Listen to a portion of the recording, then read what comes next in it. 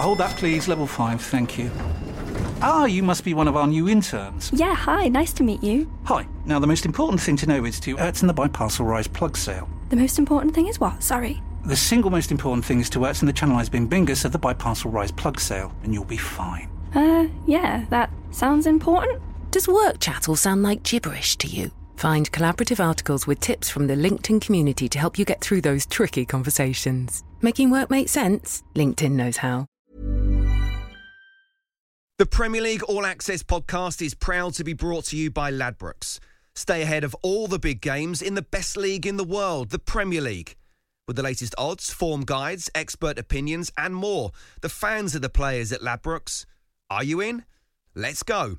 Play at ladbrokes.com, 18 plus, begambleaware.org. T's and C's apply. This is a Game Day podcast from TalkSport. Hello and welcome to the Game Day podcast from TalkSport with me, Sam Matterface, Darren Lewis, the assistant editor at The Mirror, and TalkSport's football commentator and transfer man, Alex Crook. 5-4. Tottenham score 4 away from home but fail to win, and now they visit Manchester City with their defence cut to shreds. Also this Saturday, Leicester take on Liverpool, with Rodgers out to ruin his former club's chances of any sort of title defence. Vardy is back and Liverpool look out of sorts. Potter and Smith clash at the Amex as Brighton, known for keeping it tight on occasion, take on Villa, who love a thriller. Also, Leeds go to Arsenal. You thought things had got better for Arteta. They ain't. And we talk about Everton, Fulham, West Brom and Manchester United as well. Can you really rule the Red Devils out of the title hunt? All on the podcast that, like Carlo Ancelotti, sips its coffee and says, we've seen it all before. It's the Game Day podcast from TalkSport.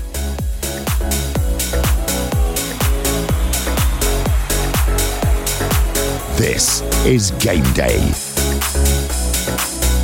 Wow, what a week of FA Cup football we have had in the Premier League just around the corner. I'm delighted to say that Darren Lewis and Alex Crook are here. Darren, hello, how are you? I'm very well. Can hardly catch my breath. All this football. Oof. Well, what a game I was at last night. 5-4, Tottenham Hotspur beaten by Everton. It was terrific, absolutely thriller minute. And the only person that I know that didn't like it was Jose Mourinho.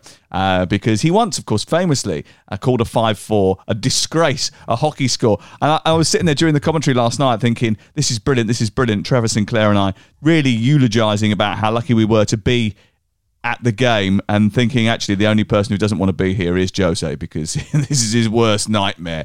But it was a thriller minute ride, wasn't it, Crook? Yeah, I think you can add our TalkSport colleague Hugh Wozencroft to the list of people who didn't enjoy it. He described it on Twitter as, quotes, a boring 5-4. Oh, Hugh. He's a difficult man to please. I thought it was absolutely sensational. And it's just like Jose, isn't it, to serve up a 9-goal thriller like that. He's been doing that for decades.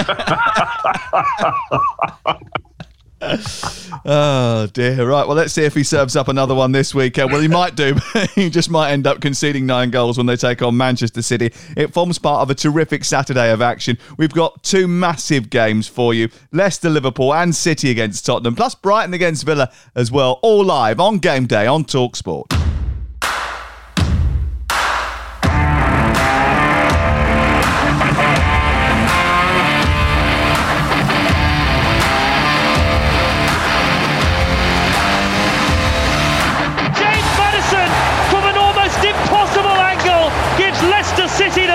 Liverpool and Manchester City are 2 of the greatest teams that have been involved in the whole history of the Premier League. So naturally people will talk about them. Vardy, oh, what a finish! What a finish! What an equaliser from Jamie Vardy! We'll see where we finish up. Long way to go. Liverpool are on their knees and City are running away with it. Liverpool 1, Manchester City 4. You have to win football games. If you do that often enough, then then there's a specific moment in the season when it's clear, okay, now we go for it. Mo Salah again! Spectacular effort! Top far corner! We have to accept the reality and do that, and we will fight. We will fight for results.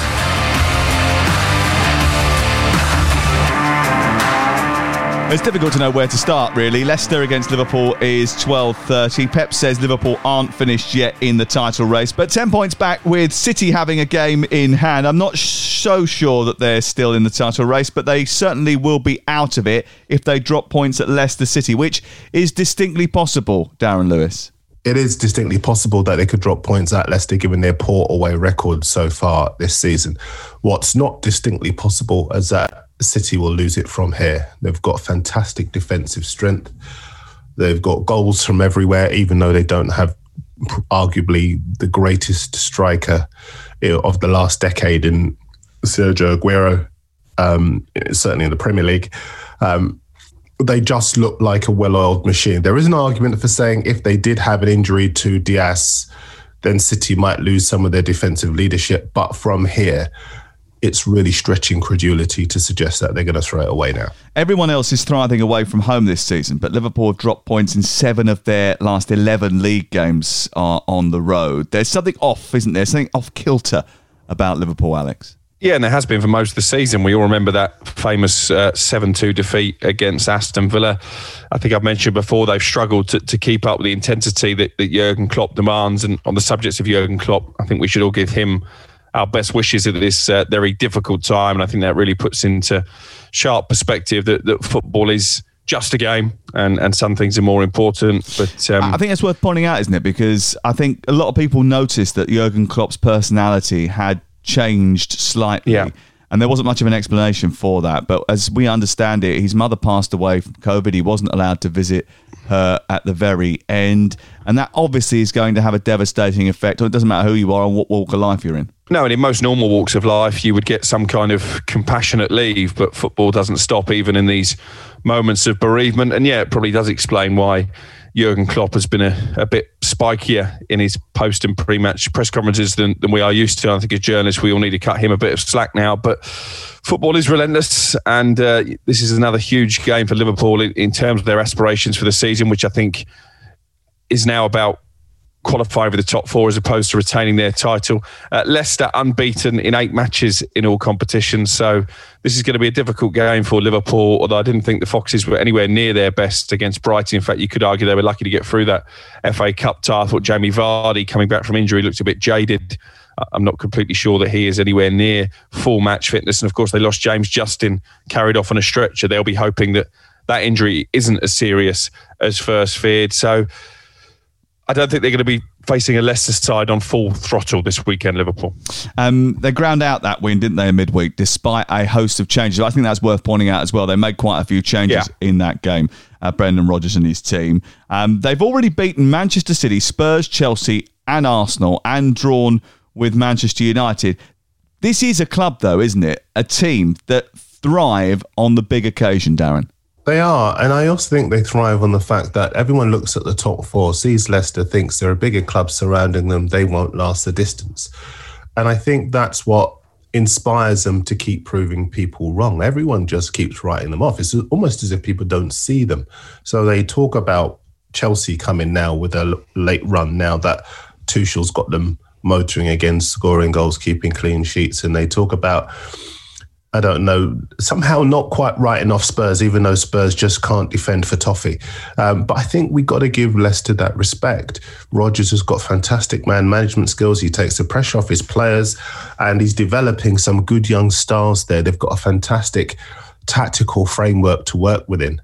They're doing superbly. Yeah, I do think that they are overachieving in terms of their expected goals, but people probably are more likely to be pointing to the fact that actually they dropped off last year, which is why they're slightly... You're worrying because I looked at my watch, aren't you? You think I was timing you how long your answer was. I wasn't. I just got a notification about Britain's coldest ever temperature. And I wanted to have a look at it. I wanted to know what it was because obviously as someone spends quite a lot of time outside, the idea of the temperature falling to 22.9 degrees below zero is concerning to me. I wasn't timing your answer. I mean, if I did, my stopwatch probably would have gone round a few times. So the best quote of the week for me was Kelechi Iheanacho actually on his 94th minute winner over Brighton. He said, "I couldn't be bothered with extra time. It's freezing." 11 goals he's scored this season, and he doesn't play that often, really. But they do have to play slightly differently when he's the lead striker. And he is useful, but he's different. And Chris Iwelumo was on TalkSport this week, and he was saying, this guy has actually got quality. And I think anybody who watched Manchester City's youth teams knows how much of a force he can be. But you have to get the best out of him by playing to his strengths. He likes to come shorter. He likes to drop deeper. He likes to spin in behind and then get on the end of crosses, which is what he did against Brighton. Yeah, I think you've been very kind to him, though. He's actually scored 5 goals this season, Iheanacho. He's scored 11 goals in 17 FA Cup games over the course of his career. So I think he'd like you as his stats man moving forward, Iheanacho. Where have I got that from? I think from the stat pack, but you've just misread it. You're right. I completely messed that up. I just had to double check because I didn't think that Iheanacho was in double figures this season. For me, if Leicester are serious about qualifying for the Champions League and challenging for titles, it probably isn't good enough. Look, Kelechi Iheanacho, if you want to come round to my house, I will sort out your new contract. Don't worry about that. I've got some great stats for you. Right, okay. Where do you think the destination of the 3 points is going to go from this game, Darren Lewis? I think they'll go to Leicester. I think Liverpool's poor run, and they just look a fractured side at the moment. I just think Leicester have more about them. I don't really read anything into the FA Cup victory. I think it's the Premier League where they really come alive, and I think Leicester will win. Okay, Manchester City against Tottenham, 5:30 Saturday, live on TalkSport. They've won the last 5 at home without conceding. Manchester City, hold on, just check that stat. Yep, that's right. Right now, Spurs can't defend. They've lost 4 of their last 5, but if anyone can raise their team to put a spanner in Pep's works, it's Jose, Alex. Yes, under normal circumstances, but all isn't well at Tottenham for me. When they park the bus, they struggle to kill teams off. When they play expansive football, their back line leaks goals for fun. I think we probably saw in that Everton game, as much as it was a joy for us, Jose Mourinho would have hated every second. But what it does expose is the fact that defensively, Tottenham aren't strong enough at the moment. They need reinforcements in that area, and that's probably why he's been so reticent to take the handbrake off this season. Clearly, they can't go toe-to-toe with Manchester City, because if it turns into a basketball match, there will only be one winner. City, 14 wins in a row in all competitions. I mean, fair play to Swansea, one of the few teams that have actually managed to put the ball in the back of the Manchester City net in recent weeks. Obviously, we've seen last season Jose doing a job on Pep. I just don't think Tottenham are in a good enough place to do that this term, and I can only see Manchester City winning the game and further strengthening their grip on the title. Sorry, it's 15 wins in a row. I don't know where you got those stats from. I think you might have misread the stats pack there, Alex, but it's actually 15 wins in a row. It's also 14, isn't it? So I'm not wrong. I mean, Manchester City might want you as their stats man. I think we need to sharpen up our act here. Let's go to Darren Lewis. Tottenham have picked up a couple of good results against Manchester City, but their win in November, where they won by 2-0. Manchester City have 22 shots and Tottenham only have 4. I mean, is this another sort of revert to type performance in the offing for Spurs, or is the luck going to run out? I know you think my answers are quite lengthy, so I'll keep this one quite simple. Spurs can't defend to save their lives, and City are defensively, at the moment, invincible. I think that while Spurs have a mistake in them in almost every game, I can't see anything other than a City victory. I can't even make the case for Spurs getting a point out of this.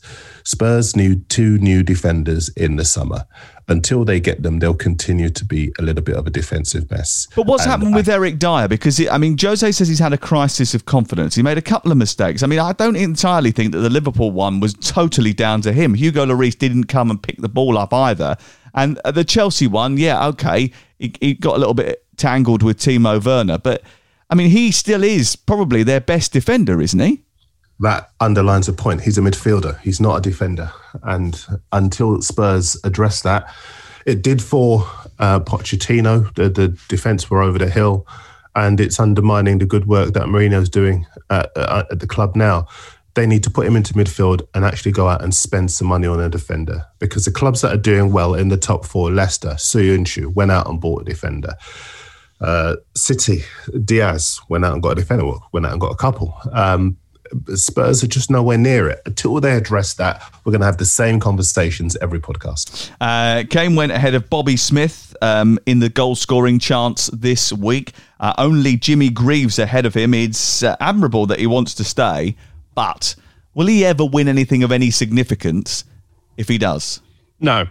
is the simple answer. I think at the moment, Kane looks like he's more motivated by personal glory in terms of breaking records, breaking Tottenham's goal-scoring record, overtaking Alan Shearer, than he is in putting a trophy on the mantelpiece. And I do wonder if he does choose to stay at Tottenham, as admirable that would be, when he retires, will he regret that decision? Because, listen, they might pick up the odd League Cup along the way, although history tells us they've not really done that in the past 20 years or so. He isn't going to challenge for Premier League titles and Champions League trophies staying at the Tottenham Hotspur Stadium.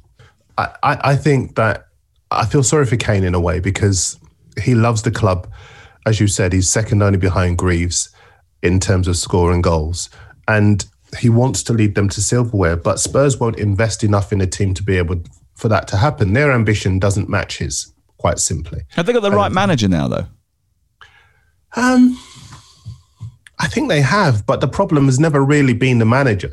The problem has been the squad. The squad is stale. The squad needs overhauling. They make too many transfer mistakes. They should have signed Bruno Fernandes. They had a free run at him the summer before he went to Manchester United, because they went out of the Champions League and there he was, and they were negotiating for him, and they decided they didn't want to pay the money and bought Bruno Lo Celso instead.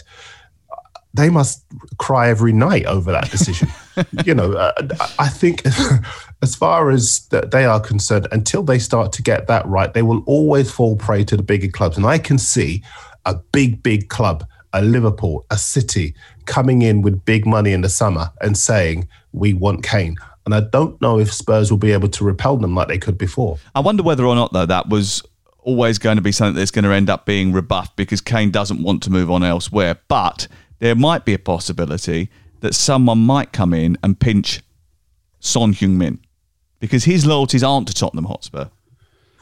And he's so important. I mean, just getting the two of them on the pitch last night when Kane came on, Tottenham are a different animal with Son and Kane in the side. And I think you're right. Going forward, they were. Yeah, I think big clubs in Europe will be looking at Son. He's a selfless player, but he scores goals, he assists goals. And as you say, he strikes me as someone who possibly is a bit more determined to win trophies and a bit more ambitious than Harry Kane. But I guess the comparison that you would draw would be with Alan Shearer, who famously turned down Manchester United not once but twice.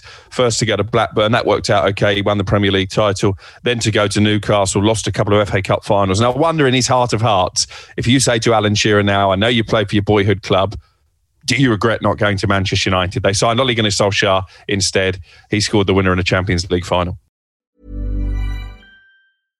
Hold that, please. Level 5, thank you. You must be one of our new interns. Yeah, hi, nice to meet you. Hi. Now, the most important thing to know is to in the Buy Parcel Rise plug sale. The most important thing is what? Sorry. The single most important thing is to in the Channelized Bing Bingus of the Buy Parcel Rise plug sale, and you'll be fine.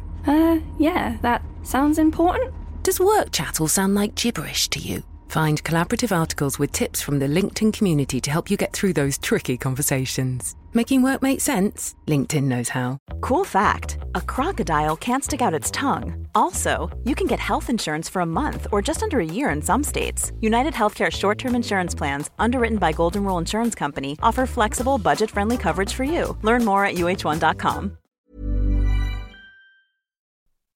The Premier League All Access podcast is proud to be brought to you by Ladbrokes. There's a lot more to those 90 minutes than what goes down on the pitch. With the latest odds, form guides and expert opinions, you'll know the score with Ladbrokes. Odds update on Talk Sport with Ladbrokes. Are you in? Let's go. Play at ladbrokes.com, 18 plus, begambleaware.org. T's and C's apply.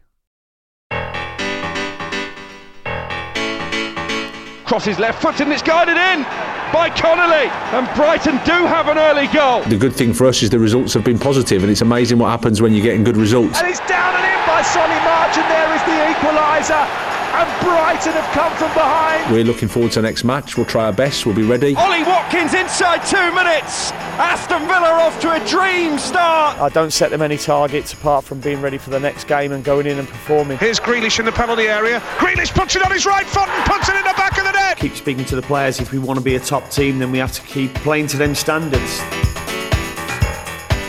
8 p.m. Saturday night, Brighton against Villa live on TalkSport. Crook, you're commentating on this one. Graham Potter actually thought that they were the better team in midweek when they lost to Leicester in the FA Cup.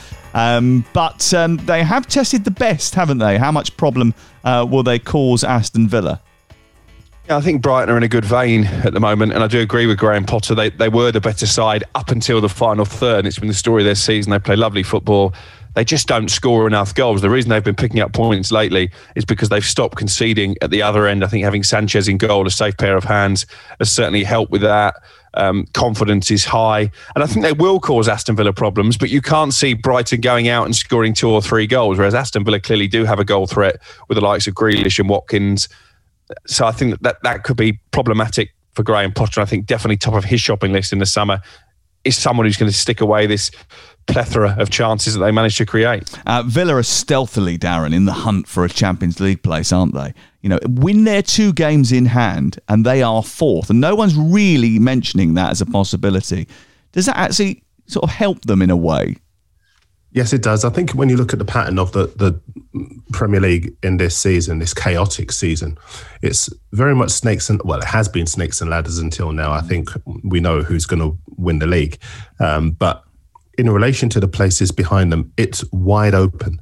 But because of our traditional biases towards the big clubs, we don't actually consider Villa. We don't consider Everton. We don't consider West Ham. And we don't consider Leicester, because we've got that kind of, don't we, that traditional bias that the big clubs will always fill. And you will point to statistics that say that, and rightly so, clubs normally fill the big slots. But I think this season, it's all over the place. And it's absolutely possible that Villa could upset the apple cart, given some of their big results against big clubs so far this season. There is a part of me that hopes so. I'd like to see something different in the Champions League. I'd like to see Aston Villa play Champions League football. It might not happen, but how much of a triumph that would be for Dean Smith? I think it would be. I think it'd be cracking.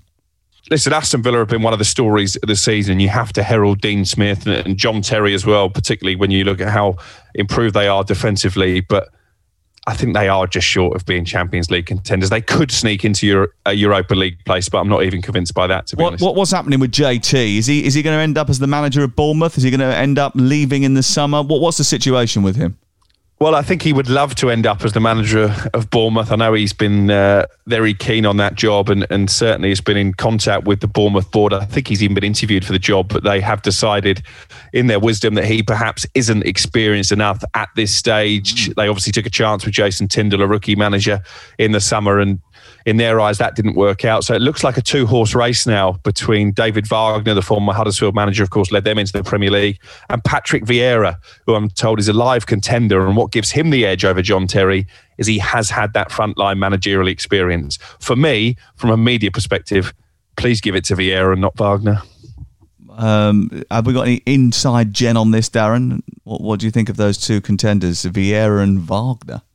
Well, I'd love either of them to get the job. Wagner's had a go before. I'm fascinated by Vieira. Big player for Arsenal, legend for Arsenal.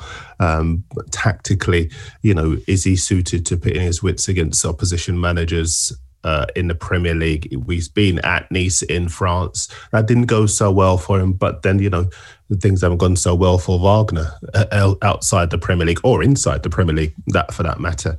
The fascinating aspect of this whole thing is that Woodgate isn't under consideration, especially given that he's had a couple of really good results in the last couple of games. So I'm fascinated by that. I would be fascinated by Terry in a role as well, a managerial role too. We know the job that he's doing defensively with Villa to upset the apple cart and many people's expectations, as you were saying earlier. Any one of them would be good for me, I think. But I'm particularly fascinated by Terry and Vieira in particular. I think Terry will sooner rather than later go out on his own. I think he felt he had a chance to get the Derby job actually before his England teammate Wayne Rooney kiboshed that one. I think he feels he served his apprenticeship now at Aston Villa, and as I say, he's done well there because defensively last season they were an absolute shambles, and when you've got one of England's best ever centre halves on the coaching team, you have to credit their improvement in that area to him. Brighton won the reversal 2-1 at Villa Park. Welbeck and Solly March on the score sheet. They've kept 4 clean sheets in 5 league matches, Brighton, and 2 out of 11 have been under 3 goals. So it looks like it's going to be a low scorer again at the Amex Stadium when Alex Crook commentates on Brighton half a goal, Aston Villa 0 on Saturday night at 8 o'clock on TalkSport. That'll bring to the end game day. Before that, Adrian Durham will be bringing you game day live around the grounds as Crystal Palace take on Burnley at 3 o'clock. 4 wins in 6 league games for Burnley, but things can change very quickly in the Premier League, Darren. And on the road, Burnley have looked more than vulnerable. They've lost 6 of their last 11 league games. Are they still looking over their shoulder? Look at you looking at the glass half full for a club that is doing superbly well to compete beyond its resources. They haven't signed that. Spice up the season, you know. Spice up the season. I'm slightly worried that the title's done and the relegation places are already sorted, you know. Look at you putting your suspenders on and trying to sexy up the last few months. Not for the first time this week. Look, I think Burnley have got such a fantastic spirit at their club. What they can't forget is to... Do you know what? I wouldn't even suggest they are forgetting their way or losing their way. You look at the 3 defeats out of the last 4. 2 of those defeats were to clubs that you would expect them to lose to. Let's not kid ourselves. Chelsea and Manchester City. The Bournemouth 1 defeat in the FA Cup, well, you can't really count that because their minds are on staying in the Premier League. So this is a game they absolutely can win against a Palace side that tend to really clock off around the final third of the season. So I could see them going to Palace and winning, absolutely. I think set pieces are going to be their best chance of goals, but even from open play as well. Vydra needs some goals. Vydra doesn't score enough goals for me. But overall, I think they've got a great chance in this one.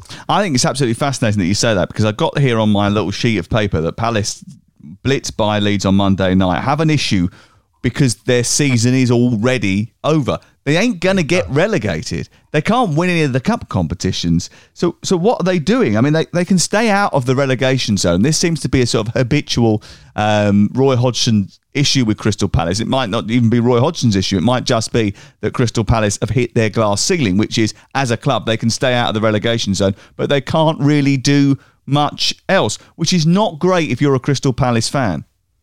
First and foremost, never ever use the word fascinating when you're talking about a Crystal Palace Burnley fixture. That is a crime against the English language because this game is anything but fascinating. It's going to be absolutely dismal. 2 attritional teams and 2 teams whose seasons are over, as you say, in both cases. I was appalled with Burnley against Bournemouth the other night. It was a chance to get into an FA Cup quarter-final against a Championship side. He made changes and they absolutely stank the place out. And I think he's got away lightly, Sean Dyche. And it was Darren Bent talking absolute nonsense on TalkSport a couple of days ago saying that West Ham fans... He's supposed to be your mate. Yeah, but I've had this row of him on the air. West Ham fans would rather finish 5th than win the FA Cup. No, they wouldn't. And Burnley fans don't care if they finish 16th, 17th. They would like to win the FA Cup. So I think he's disrespected the fans with that team selection, Sean Dyche. He's disrespected the competition. And what is the point in their season now? Because they're not going to go down. They probably are going to finish 16th. And here we are, early February. And in both cases, Palace and Burnley, their campaign has come to a shuddering halt. He would have made less changes, I think, Sean Dyche, had he had realised that Eric Peters wasn't suspended or was suspended. Because initially Peters was on the team sheet and then someone said, oh no, but he was booked in the previous 2 FA Cup games. He can't actually play. And they had to change the team right at the last moment. Incredible. But I mean, what's your guys' opinion on what I've just said there? Because I think football clubs misread their fan base. As a football fan, especially if you're not a supporter of one of the so-called Big Six, you spend your life dreaming of a big day out at Wembley, dreaming of seeing your team lift that trophy high into the sky. So for managers in the bottom half of the Premier League to continually keep sending out weakened sides and keep getting knocked out the FA Cup in the early stages. I never get that. And if you need any sort of barometer as to what fans really think about winning the FA Cup. Just go to Wigan and speak to somebody. Do they care about what's happened since? No, because they enjoyed that day in 2013 when Ben Watson scored that terrific last-minute winner against Manchester City, one of the greatest stories in FA Cup history. So, and I happen to know a couple of Wigan fans, and that's all they ever care about. That's all they're ever going to care about. Because for clubs like that, sometimes winning the FA Cup only ever comes along once. I understand wanting to preserve the future of Burnley Football Club. I'm more interested in what happens to Crystal Palace, because Burnley at least have some sort of excitement in their lives, don't they? They're regularly fighting against relegation. They're trying desperately to stay in the league. They get to go to a Sean Dyche press conference where he talks about looky-likeys rather than what's actually happening on the field of play. But for Crystal Palace, Darren, I mean, it's become a situation where literally nothing happens at Crystal Palace anymore. I mean, maybe that's Roy's biggest triumph, that he's made them so stable, they've become boring. Yeah, that might well be the case, although I have a feeling that Palace may opt for revolution in the summer. I think we've said that before, yeah. Listen, Roy's been excellent for Palace. I remember being in the Far East when Frank de Boer explained that he'd been given a mandate to change the style of play at the club. It was just a few of us. He's been very candid about the fact that the board had told him they want to see sexier football, basically. And we all know what happened. First 7 games, all defeats, and Roy was brought in. At that stage, many people believed that Palace were finished, and Hodgson saved their lives. But you look at the players whose contracts are running down. You look at the fact that Hodgson's contract is running down, and you think to yourself, it could well be that Palace are looking for a younger man to re-energise the squad and to go in a different direction. And why wouldn't they? Eddie Howe. Why Eddie Howe? Well, we've had this theory that that over the last couple of months that they've started to allow those contracts to run down because they want to capitalise on the fact that there's going to be so many free contracts, free players in the summer that you can sign who you're not going to have to pay a transfer fee for, because obviously the world of football has changed slightly. And we believe that Palace have planned this revolution. So they've allowed all this to happen in terms of contracts running down, etc., and not signing Roy to a new deal, so that they can change the manager and change the squad all at the same time. Because if they want to change the way they play, they're going to need to do that. And if they're going to want to design a whole new system of playing football, they're going to need to bring in someone who's got the grand vision. And Eddie Howe sort of fits that bill, doesn't he? So maybe we're putting 2 and 2 together and getting 5, but that's been our sort of philosophy over the last, or our thought process over the last sort of month or so. I mean, he was offered the job once before, Eddie Howe.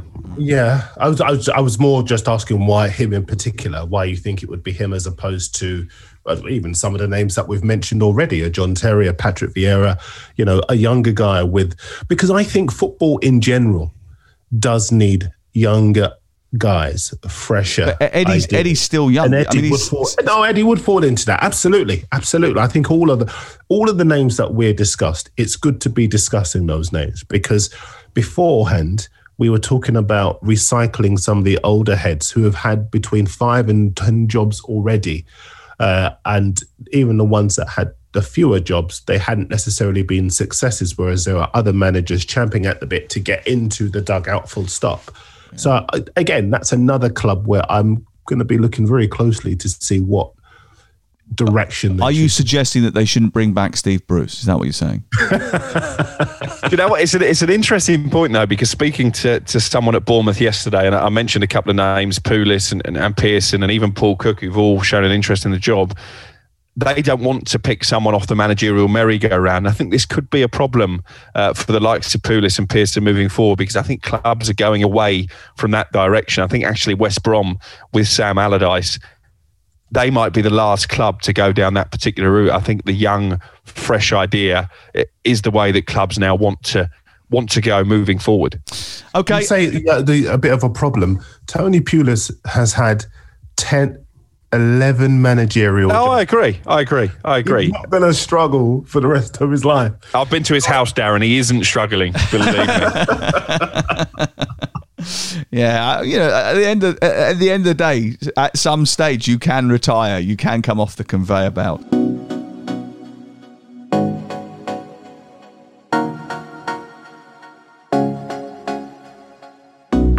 Southampton 5 Premier League defeats on the spin. Ralph Hasenhüttl, it's his worst run as Southampton boss. The last points we took was against Liverpool at home, and since then we didn't do it anymore. Two Ings inside the penalty area, and this time Danny Ings does score. We have to find quick the reset button to show that we can do it much better, and this is what we will have to do. And it's hit first time of the volley, and it's a brilliant goal by Neto, and Wolves lead by 2-0. When we speak about raising our standards is due because our standards are really high. Silva strokes the ball inside the 6-yard box, beyond the goalkeeper button. Sunday is going to be very tough for us, but we want to compete, so let's try and do it.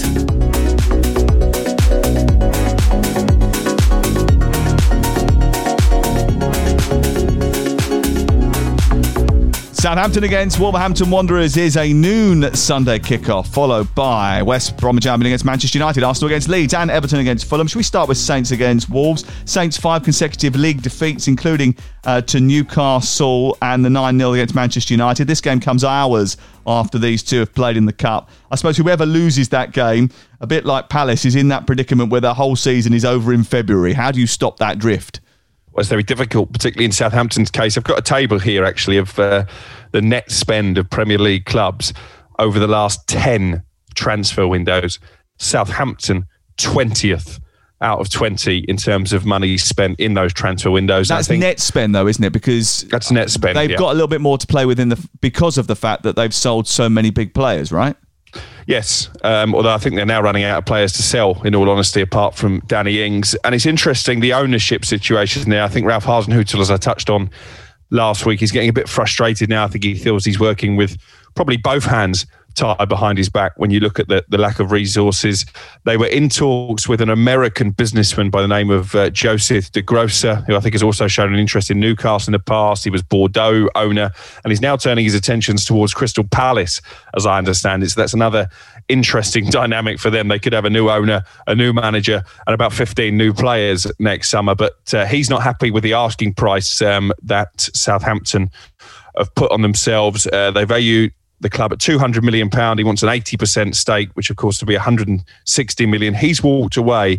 I know of at least 3 other interested parties, and I've spoken to one former Premier League chief executive who's been sniffing around Southampton for a while. He thinks they're a bargain at £200 million. I think it's imperative now, in terms of keeping Hasenhüttl and challenging for Europe, which is what he wants to do, that they do get new owners and owners who are willing to back their manager with a proper transfer kitty. So fingers crossed, Southampton fans. I'm not saying it's close, but there is interest and there is a willingness as well on behalf of the Gow family, who are the majority shareholders, to sell their stake. Well, they've done nothing with the club since they've owned it, really, have they? I mean, it's just stayed still. They've been lucky enough to stay in the Premier League because they've got a good manager in Ralph Hasenhüttl. Why do owners buy football clubs in this country? It's because we have the richest league in the world, and they want to avail themselves of some of those finances. That's not casting any kind of aspersion. It's just a business. Fact. It's business. They wanted to try and sell it for more than they bought it. Absolutely. And when you talk about why clubs don't pay stronger sides in the FA Cup, you've answered your own question. Clubs don't play stronger sides in the FA Cup because there's no money in it. There is money in staying in the Premier League. So when you say they've not done anything with Southampton, they don't have to do anything. They simply have to stay in the Premier League. And if they develop players that other clubs buy for exorbitant amounts of money, they've had a result. Maintaining the status quo is actually more important than having any sort of glory, really, isn't it? Because the longevity in the Premier League earns you a certain reputation, therefore being able to sell that entity, which is what both Katharina Liebherr, who inherited the club from her father when he died prematurely, and the Gow family have wanted to do. I mean, they're not really interested in running a football club, are they? No, not at all. And you know, I don't want to criticise them for that, because that might well be where they feel they're saying that if you look around the Premier League, you could level that at any other steward of the football club. So I don't want to criticise them for that, but I don't think we should kid ourselves about the fact that they've done any less for Southampton than any other chairman or owner has done for their football club. The money is in staying in the top division of English football. Yeah, and the likelihood is that they will do that. Wolverhampton Wanderers have had a difficult season themselves, actually. Willy Boly is injured at the moment. They haven't played particularly well. Goal scoring has been an issue despite the acquisition of Willian Jose. So Nuno Espirito Santo has had his troubles. I don't really know how Wolves get out of that situation. They've just sort of got to grind themselves to safety and then go again in the summer, haven't they? Yeah, I think so. I think speaking to Nuno and speaking to people behind the scenes there, they always saw this as a potentially tricky season, losing Jota and Doherty, and obviously the injury to him. Some positive comments actually from Nuno about Jimenez this week and about the fact he is on course to make a full recovery, which is fantastic news. I mean, I think it's unlikely that we'll see him play again this season, but he will be like a new signing when he comes back. They're treading water at the moment, Wolves, because they're not in danger of going down, but clearly they're not going to hit the heights they have in the last 2 seasons. And I've got to say as well, they've become a bit dull to watch them, Wolves. They're not particularly exciting. I guess in some ways they never really were. They were just pretty economical with the chances that came their way.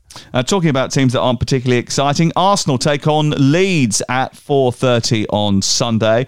And it's a big test this for Mikel Arteta, Darren, because they've suffered back-to-back defeats and face a Leeds side that score goals, which is a problem because Arsenal don't. Yeah, I think you summed it up really well. And it looked for a time as though they were back in business. They had just one defeat in, 8 games, and they were scoring goals and they were keeping clean sheets. And then they had that complete nightmare at Wolves. And since then, they've in the subsequent game, they looked shaky. Again, Villa really rocked them. They're at home. But again, you've got no fans, and as everyone has been saying, it doesn't really matter whether you are home or away. Last week, the day before we did the podcast, I think they were all away wins in the Premier League. Yes. So Leeds have got a great chance. Leeds will take the game to them. Obviously, the way Leeds play, they will leave space in behind. I think Saka, if he is back, will be a huge fillip for Arsenal because he has so much energy about the way that he plays. If Martinelli is available as well, that will be a big plus as well. It's the kids who are really carrying their season. I know everyone raves about the senior players, but the senior players got so much ego about them. They can just, you don't know which ones will turn up from one week to the next. Hopefully, if the kids are available, they get through this one. Look, and obviously, a lot of people thought that Arsenal were turning the corner over the Christmas period, and Mikel Arteta had put the world to rights. But let's go back to the 13th of December. They lost to Burnley. Then they drew with Southampton. Then they lost away at Everton. Then they lost at Manchester City. We're at the 22nd of December now. Then they beat Chelsea, which was no great shakes because Chelsea at that time, let's be honest, were having a bit of a bad spell. They then beat Brighton just about by 1-0. They then beat West Brom. Well, come on. Then they beat Newcastle in the FA Cup after extra time in a game in which you commentated, Crook. They were dreadful in for 90 minutes and then did better in extra time. They then played Crystal Palace at home on a Thursday night. I did that game. It was 0-0. It was absolutely awful. It was a dreadful, dreadful football match. They then beat Newcastle again. They lost to Southampton in the FA Cup. They then beat Southampton away from home, which was a really good performance, but Southampton actually had some big injuries during that match. They then drew 0-0 with Manchester United, in which was another game which wasn't particularly great.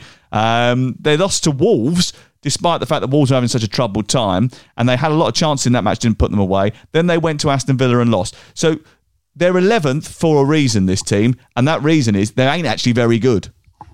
I think I said at the time when everyone was saying, well, they've turned a corner, Arteta's got it right. They were beating teams they should be beating. And apart from Chelsea, you've just highlighted there, they didn't really beat anybody. And I don't expect them to win this game. I was really impressed with Leeds against Palace on Monday night. And I want to pay tribute to Patrick Bamford. Nothing revelatory there. But I think the biggest tribute you can pay is that you'd have been surprised if he didn't score against Crystal Palace. And we're now going into matches in the Premier League expecting Patrick Bamford to come up with a goal. And I don't think anybody would have predicted that at the start of the season. And against this Arsenal defence, with the Gunners still struggling to fire as a forward force, I fancy Bamford again. I fancy Bielsa to win the game. They should have won the game when these two met at Ellen Road. Obviously, we had the ridiculous red card, which actually suited Arsenal because then they could just park the bus and defend for their lives. They're going to have to be a bit more expansive, as this is a home game, and I think Leeds will pick them off. He hasn't played any cup. Sorry. Add to that, you said that actually they're not very good. They played 23 games. So I was just looking at the table while you were talking, and so many of the teams around them have played a game less. Yeah. So if those teams were to win those games, Arsenal's real position will be even further down the table. Well, what if Aston Villa and Everton even get a couple of points in the 2 games that they're owed? Then they'll be so far away from finishing in the top 8 that it's frightening. Yeah. Absolutely. I think that Arsenal at the moment, this is a real reflection of where they are. And it's not just about what they've done on the pitch. It's their transfer policy as well. They've spent fortunes on footballers in terms of transfer fees or giving them exorbitant wages. And those players, A, haven't delivered, B, have been sold or given away because they've allowed their contracts to run down, and they've not done enough to sell them when they've indicated that they didn't want to commit themselves to the club, or C, sold them for they've given them big wages when they've extended their deals, and those players have either been an utter disaster like Mesut Ozil, or they've been very unlucky as with Aubameyang. But at the moment, the club is in a mess. Clearly. Have they been unlucky with Aubameyang? Or was the simple truth the only reason that he signed the new contract was A, because they were chucking a vast amount of money at him, and B, because nobody else wanted him? I'm not sure they have been unlucky with Aubameyang. I think only unlucky with him in so much as at the start of the season he went through a run that any striker could go through. And obviously he's had his own personal problems in recent weeks. And obviously we started the show, didn't we, about maybe just a note of caution to remember that these are guys with lives, as with Jurgen Klopp. And, if he had been available for a couple of the games, perhaps they might not have been as toothless as they were up front. So there have been moments in this season where they've been unlucky in not having him. But his goal record tells us all, and we talked about Harry Kane, you can be a brilliant striker in an ordinary side. And I think that sums up Aubameyang. I think Arsenal, when David Dein was there, and even going further back, used to be one of the best run clubs in the country. That was 25 years ago. They're now one of the worst run clubs in the country, in my opinion. Well, Leeds United obviously are enjoying life. They're looking as if they're heading for a top 10 finish. I mean, they might be fighting Arsenal for a top 10 finish by the end of the season. Bamford, 12 goals in 22 starts this season. Doesn't play any of the cup games. Doesn't play any of the extra matches that are on the schedule. Just concentrates on the Premier League. He's yielded around about a goal every other game. In fact, his ratio is better than that, so he should be champion, because that's the mark of an elite striker, and he's excellent at laying off stuff to other players as well. His assists are through the roof. Excellent performance from him. He captains himself in fantasy football, which means he believes in his ability. I captain him too. He is in my draft team, and I'm delighted to have him. Paddy B, we're behind you. West Bromwich Albion against Manchester United is a 2 o'clock kickoff. 11 points from safety West Brom, 1 win in 14. They shouldn't have a hope in hell against Manchester United if United have woken up from Tuesday night's snooze fest. West Brom are going to lose. They lose at home at the moment. I have no idea why. United will win. They'll win comfortably, and the world will keep turning. Okay. West Bromwich Albion failed to score in 7 of their 11 home matches. Interesting you say, why? Why will they lose at home? Well, that's a good point, isn't it? Because everybody's losing at home. And it's sort of, you scratch the head as to why that could be the case, because most of these matches now feel a little bit like training games. So it shouldn't matter the destination of them. No, I don't think it does, actually, which is why so many teams are losing at home, because home advantage has been taken away. I think West Brom need to be more ambitious and more expansive than they were against Tottenham last week, as I mentioned. That's not a good idea, is it? Well, as I mentioned on Monday's pod, they basically went to Tottenham with the aim of not conceding, that they're not good enough to keep a clean sheet. They won't be good enough to keep a clean sheet against this Manchester United side. And if United's attitude is right, and when I say attitude, they can't turn up as they did at home to Sheffield United and just expect to roll them over, because that doesn't happen in the Premier League. But if they're on their A game, if Fernandes starts, if he picks a strong team, United should continue their impressive away record. And it's also Edinson Cavani's 34th birthday on Sunday. So many happy returns, and let's hope he can get in amongst the goals again. We can't hear you, Crook. He's a listener. He's a big fan of the Game Day podcast. Massive. I think he can speak English, can he, Edinson Cavani? He's using us to learn. Oh, right. Okay. We're like Duolingo for Cavani, are we? On Manchester United, are we totally sure, Darren, totally sure that they can't win the title? No, but I just, there is so much, it's really curious. There's so much I don't like about this United side. Their home record isn't as good as made out. They drew against Everton at home in their last game in the Premier League. They lost to Sheffield United at home. They've been held by Liverpool at home. Their away record is much better, but then you look at their record against the top teams and it's very poor. So there should be a lot of reasons why they shouldn't be in contention, but you have to respect where they are. You have to. And for all of the negatives, and I've been critical of Solskjaer and their approach, but you have to respect them. So yes, they are there. And no, I don't think we are sure that they're out of it. I think that having engineered themselves into that position, there is still every chance while there is so much football to be played. Shall I make another naked pledge at this point? No. Do something we actually want you to do. Like, I don't know, disappear for 5 years or something. I'm going to have to do that if Ole Gunnar Solskjaer wins the title anyway. My career is over. Why don't you really want them to win it. Why don't you donate your fee for this podcast to charity? I don't think they'd be able to buy much with it, Darren, to be honest. It might have to be for the whole year. Lucy's not that generous. Talking of generous, Fulham take on Everton at Goodison Park. Fulham 14 matches without a win. Calvert-Lewin, though, a major concern after coming off with an injury in that Spurs win. I understand it's a hamstring injury, Darren, and those things don't heal overnight. No, they don't. And if they lose him, it's a big miss. Everton, they get on a roll and then they lose players. Did it earlier in the season when they lost James, they lost Richarlison. And it's just happened at various occasions where they've looked as though they were going to bounce back into form. And then suddenly they lose another key player. And so if they've got to address something in the summer, it's going to have to be the depth of their squad. Totally. What's quite good this time around is that they've got King, because King's deal is only very short term, isn't it, Crook? End of the season, yeah.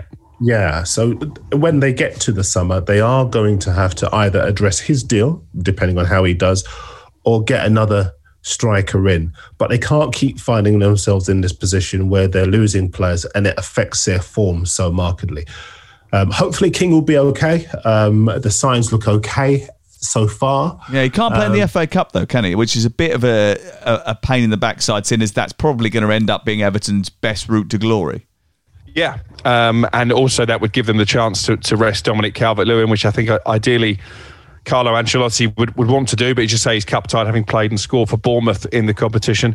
I want to pick out Tom Davies here for special praise. He's been brilliant in that new role. Our colleague Adrian Durham has long been banging the Tom Davies drum. I've not really seen it, but he was great against Manchester United, and his character really epitomised their spirit to get back in that game. And I thought he was fabulous in that 5-4 against Spurs as well. They stumbled along upon this, didn't they? You know, he sort of had to fill in that defensive midfield position alongside Doucouré, even sometimes a little bit deeper than him, almost like the destroyer, winning back possession, stopping people from getting forward and then getting the ball forward very, very quickly. And I think, you know, sometimes you do get a little bit lucky, Darren, don't you? You find yourself in a situation where, because of injuries, because of suspension, whatever, someone has to do a job, and then that ends up becoming their job. Yeah, absolutely. And I think it's his attitude more than anything to embracing the new role. Look, I know we want to give credit to him, and we should do, because he's done fantastically well, but it's another tick in the box of Carlo Ancelotti, because he's been so brilliant for so many players going to that club. Calvert-Lewin was an ordinary journeyman striker. You know what I mean? He was an ordinary striker that people didn't look twice at. And since he's arrived, he scored 20. He scored more goals than he's got. I think more than doubled the goals that he scored last season. Quadrupled the output since he's taken over. There you go. And then you look at Tom Davies, again, had a good start to his career, then appeared to be drifting, and suddenly he's revitalised again. And it's all down to Ancelotti. And it's wonderful for the player himself because, as I say, his attitude to it's been brilliant. But a real tick in the box of Ancelotti. You can see why so many players want to work with him. No, I want to work with him because he's such a happy guy all the time. He's so sort of relaxed the way he deals with things. You know, they scored their 5th goal in the match in extra time to win it. And he's sitting there with a cup of coffee and he just goes, Yeah, I think if I worked with him, he might make my question shorter. I think one touch in the box, Darren. One touch in the box. That's the way Pippo and my answer. Yeah, me and Crook might get our stats right. Let's just discuss very quickly that issue about strength in depth, because that was apparent on Wednesday night, because they only named 7 substitutes, Everton, in that game against Tottenham. I mean, it's a bit of a sad indictment when you looked at the 2 benches, how strong Tottenham's bench was in comparison to Everton's, who had 2 goalkeepers who barely have played, by the way, João Virginia and Harry Tyra. And then you had another a young kid who's never played for the first team before, and then 3 players that are really on the periphery of the first team. So they had 7 substitutes, of which 4 of them weren't really ever involved in the first team before. That shows just how sort of shallow the squad is, and that is something that if they want Carlo Ancelotti to start challenging for top honours, they need to address. Yeah, but I think you have to give Carlo Ancelotti a lot of credit as well, because clearly he identified the players that he really wanted in the summer, and again in this transfer window he knew that he wanted a backup striker for Calvert-Lewin. He got that late in the day. Obviously signed a new goalkeeper in the summer. Alan, when he's fit, has been exceptional. James Rodriguez has been a great signing as well. So it's not a scattergun approach from Carlo Ancelotti. He's very pinpointed. He's very clear on what he needs to improve the squad. And he isn't just going to waste the owner's money as some previous Everton managers have done. Okay, thank you very much to Alex Crook, TalkSport's transfer guru. He's been working away in the background of this podcast today on his phone all the time, looking at what he can possibly find out for us. I mean, he hasn't brought anything to the table. Maybe he was just placing his bets for the afternoon's horse racing. I don't know. And thank you very much to Darren Lewis for his elongated answers. We've appreciated those because we needed to fill the time. Darren, you shouldn't be paranoid about that. We like elongated answers. It gives Lucy some work to do. I know that's what you pay me for, to be fair. Exactly. Just don't tell Crook we pay you. Right. That's it from us. We'll be, in fact, Crook will be back on Monday, because Crook's going to host the podcast this week. I'm going to be at Dancing on Ice. I'm in the big chair. Yeah, so don't mess it up. We've got quite a lot of listeners at the moment. You know, things are going quite well. If you couldn't not ruin it, that would be great. Can you give me the keys to your box of cheesy puns? I think that'd be really helpful. I'll tell you what, just concentrate on not annoying Leeds fans, Newcastle fans, Southampton fans, Manchester United fans, the Liverpool fans. The list goes on. If you're listening to this and you're wondering how I feel like you'd feel if you're at a dinner party and the husband and the wife start arguing with each other. But I will be back next Thursday. So enjoy, keep downloading the Game Day podcast from TalkSport. Subscribe, please, and tell all your friends about it. And enjoy your weekend of football. Game Day is back on Saturday on TalkSport with back-to-back commentaries from the Premier League. 3 of them, in fact. And we've got games on TalkSport 2 from the Championship as well.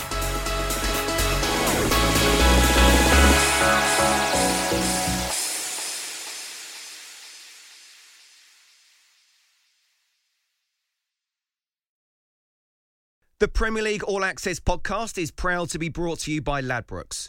The latest odds, we set them. Form guides, we've got them. Expert opinions, we share them.